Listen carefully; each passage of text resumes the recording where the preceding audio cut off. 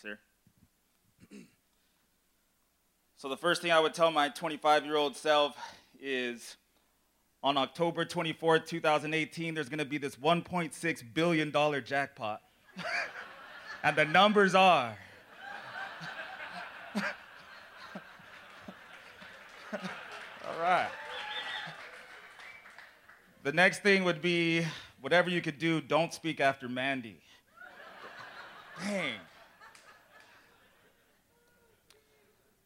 So when I was given this opportunity to share, I said, Lord, let's make this the most awe-inspiring, impactful 15 minutes of their lives. And now I'm just hoping I can get at least a couple people to nod and say, yeah, maybe.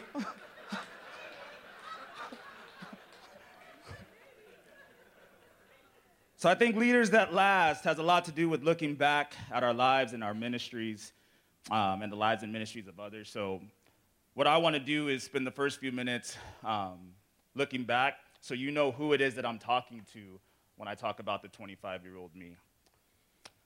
It was 14 years ago today, October 24th, 2004, that I met Jesus. Amen. Friday, October 22nd, 2004, I was at a preseason Laker game, not the LeBron era, the Kobe era. And I wasn't saved. I was going crazy. A couple days before, I thought about committing suicide. I was losing it. Those tickets aren't cheap even for preseason, but I walked out. I went into the parking lot of Staples Center, and I said, God, if you're real, you got to be real for me. And if you are, I'll serve you. I'll never turn back. I promise. And lightning didn't flash. Nothing really happened that night. But on Sunday, October 24th, 2004, same day as today, he just met me at an altar. I broke. I cried. I realized that he was real. I felt these burdens and sin lifted off of me. Just an amazing moment, an amazing day. 1 year, 8 months later, I married my wife, Mary, who was up here a little while ago. For the 6 months prior to that, she said, I'll hang out with you and you can quote unquote date me, but you got to go to church. So I went to church every week. I didn't meet Jesus and nothing was really working, and it wasn't working out how I had planned, but she led me to the Lord, obviously. I wouldn't have been there and been in that position if it wasn't for her.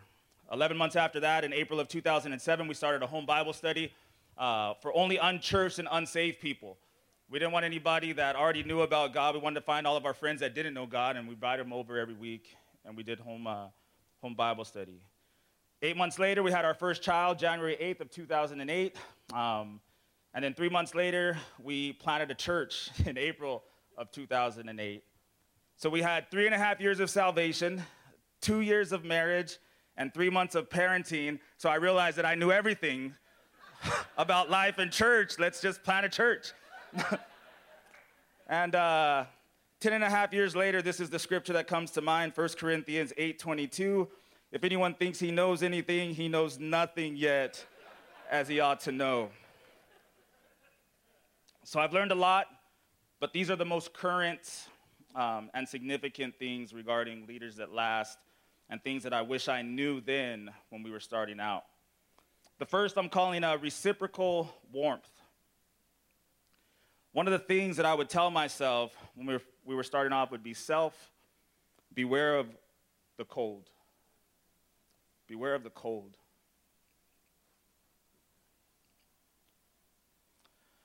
When you plant a church after 3.5 years of being saved, you don't even understand how somebody could get cold with God or get cold with people.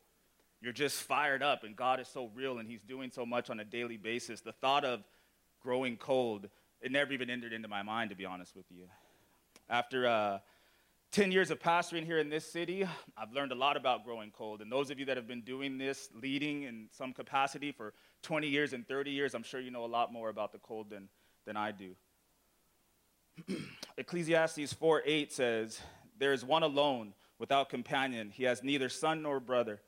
Yet there is no end to his labors, nor is his eye satisfied with riches. But he never asks, for whom do I toil and deprive myself of good? This also is vanity and a grave misfortune. Two are better than one, because they have a good reward for their labor. For if they fall, one will lift up his companion. But woe to him who is alone when he falls, for he has no one to help him up. Again, if two lie down together, they will keep warm. but how can one be warm alone? Early on when I first got saved, my pastor's fire and warmth was enough for me. Like, he was just, if you were close to him, you were inspired and you could feel the love of God. And then when we planted our church, I feel like that's how I was. I was just always on fire and always hot. I remember one time early on, Alan told me, it doesn't need to be a white knuckle ride. And I was like, I don't even know what white knuckle means, man.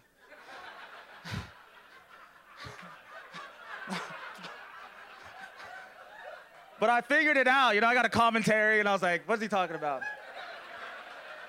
And he was saying, like, you got to slow down, like he was telling me right now. But I was just constantly fired up. And then there was a season that came where my wife and I, we had to figure out how to manage my oil and my fire and her fire, and be like, all right, if you're, getting cold, let me be fired up. And then when I'm getting cold, she'll be fired up. And we did that for a while as we were leading the church. Then about 4 or 5 years into our ministry, our pastors ended up shutting down their church and then coming into church with us. And when they came around, I couldn't figure out why they were so cold to the talking about church and talking about people. And I'm like, man, that's not the people that we left when we got planted out. What happened? So after a little while, we had a huge falling out about how we should lead the church and what we should be doing. And there was a big church split. And after that, I found myself getting a little bit bitter and a little bit cold with people. And I realized then that I should have been more focused on keeping my pastor warm. He was growing cold, but I wasn't there, and I wasn't paying attention, and it wasn't on my mind, and I didn't understand. We were both really young, and we couldn't see what was happening to us. We couldn't see what was happening around us. So I really think that it's the community of leaders' responsibility to keep each other warm. It's not really the congregation and the rest of the folks in our churches. This community, this group of leaders, we have a responsibility to keep each other warm and to keep each other from growing cold. I would definitely be telling myself that when you start off, to understand that and not to overlook it. All the other things that we do, we can survive falling short in, but if we grow cold, we won't survive. So I want to share a note that I wrote to myself last month in my phone. The names have been changed to protect the innocent. So I wrote, an elder encouraged me to reach out and love to someone I've been struggling with in the church. Later Sunday night, I did. I had to write that I did it because sometimes I don't listen. So I put later Sunday night, I did. On Monday afternoon, I prayed to be able to teach men that they would have passion to teach others and a desire to pastor. I felt God say that what I've taught this particular elder is not only doing that, but God is currently using him to teach me things and to remind me of things and to help prevent me from growing cold or calloused. How wonderful. And then I wrote, I wish I would have done so successfully for my pastor. I suspect I should give greater attention to this providence of God and the blessing of friendship. So don't grow cold, I would tell myself, and I would encourage all of you guys here to help your leaders not to grow cold and to know that that's our responsibility to one another. Second thing that I would say to myself is learn how to focus on Jesus more than people and more than the church. So we always say that God is first, but I mean, like, make him first seriously. I do safety, and everybody says safety's first. It's not. So my wife called me on Monday, and she said, I woke up early this morning, and I read and I prayed. It makes all the difference when we put God first. And it was so profound. It was so simple, but it's so true. I remember when that Sunday, October 24, 2004, I fell in love with Jesus. But if I'm honest with myself, I think early on, I gave myself to the church and to people. When you go out to lead and you go out to minister, you love God, but you're really giving yourself to a church and giving yourself to people. And I would tell myself at 25, don't do that. Be careful. I'm learning how hard it is to really focus on Jesus more than people. It's not as easy as you would think. When we lift up people, we lift up the church, we lift up ourselves rather than Jesus, everything gets out of alignment. And it happens so quick, but before we even know it. The church is not a reflection of us. It's not a reflection of our leadership. It's not a reflection of our faithfulness. even though that's often how we feel, like it's a reflection of us. It's not. That's just what we do when we're focused on those things instead of on the Lord like we should be. When I look back, I think that I thought that if I did all of my part, that the church would be everything that was missing in the world.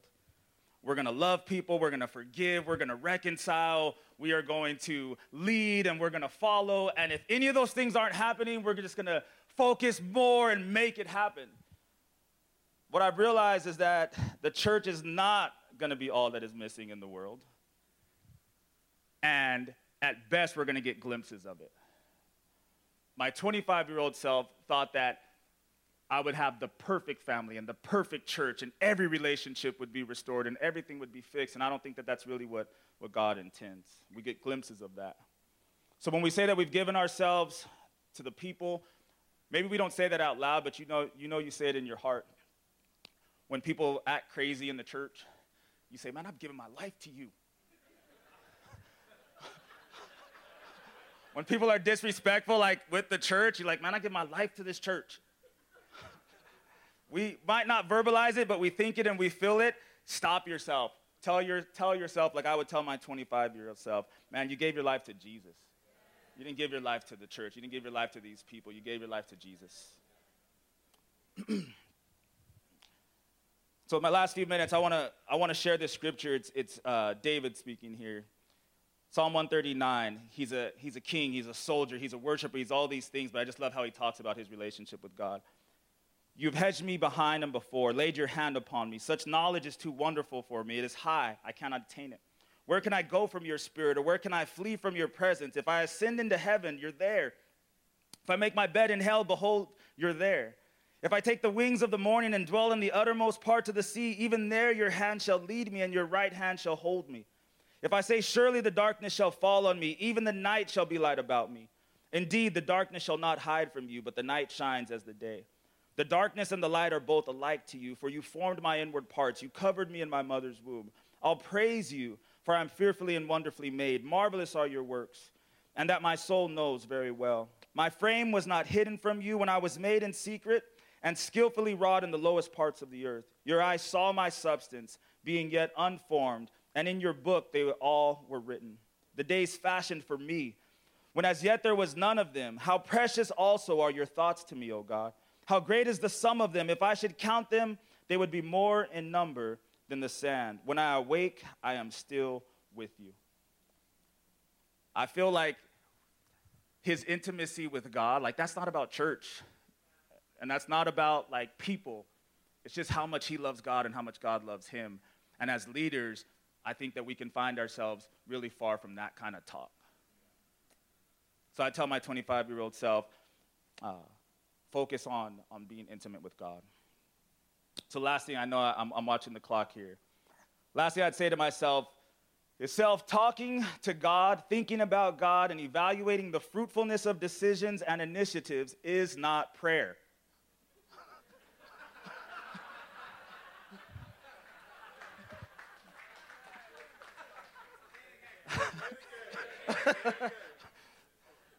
I'll say it again. Talking to God, thinking about God, and evaluating the fruitfulness of decisions and initiatives is not prayer. Like, that's what most of us do as leaders, and we think we're praying. It's amazing how busy we can get in the kingdom without actually praying. In our defense, I didn't recognize that I wasn't praying until I actually started praying. So as a Southern Californian, I've got a wife, 3 children. Alan mentioned it, a full-time job, full-time pastor. I'm not really sure on this one how it's going to ultimately work out, but what I do know is that deconstructing is much more difficult than building properly. If I was 25 and could have started a more robust and fruitful prayer life to go into ministry, it'd be a lot easier than trying to figure out how to stop doing certain things to make sure that we're praying the way that we should be. Prayer should be the ministry that everyone flocks to, but instead, in most churches, it's worship, right? It's like we're saying, Lord, watch me and listen to me, instead of, Lord, I want to see you and hear you. So not just prayer for the sake of ministering well and leading well. I just think that more leaders will last if our personal prayer lives are a little bit more fruitful. So this is the last scripture. I'm going to make it. No, I'm not. I'm not going to read the whole thing. I'm just going to tell you. So Simeon and Anna, when Jesus is born, Simeon hears from God, and God tells him, you're not going to die until you see the Savior born. And then he sees him, and he picks up the child. It says that he's led by the Spirit into the temple. He sees the child, he picks up the child, and he starts praying. So when I think about our prayer lives, and I think about the ministry, you know, when we're praying, God gives us visions of things that are ahead that help us endure in the now. So I'm sure Simeon, like the rest of us, was going through some things, but he said, listen, God's already told me what's going to happen so I can endure. And then he saw it, and the first thing he was led to do was to lift him up and pray. He didn't even care about mom and dad. He lifted up the child, and he started praying more. Like that was his go-to. And then with Anna, it says that she had already lived a full life. She was a widow, and it says at the end, she decided just to fast and to pray. That's all she cared about. And it says that she walked in the very instant that Jesus was there. That fasting and that prayer led her to where she needed to be in the church. Whereas I think what happens to us is our ministries direct our prayer life instead of our prayer life directing our ministries. So those are the things that I would say to myself. Don't grow cold. Don't let the other leaders who are around you grow cold. Really, really learn how to pray. And that's it. I saw the clock. I'm over.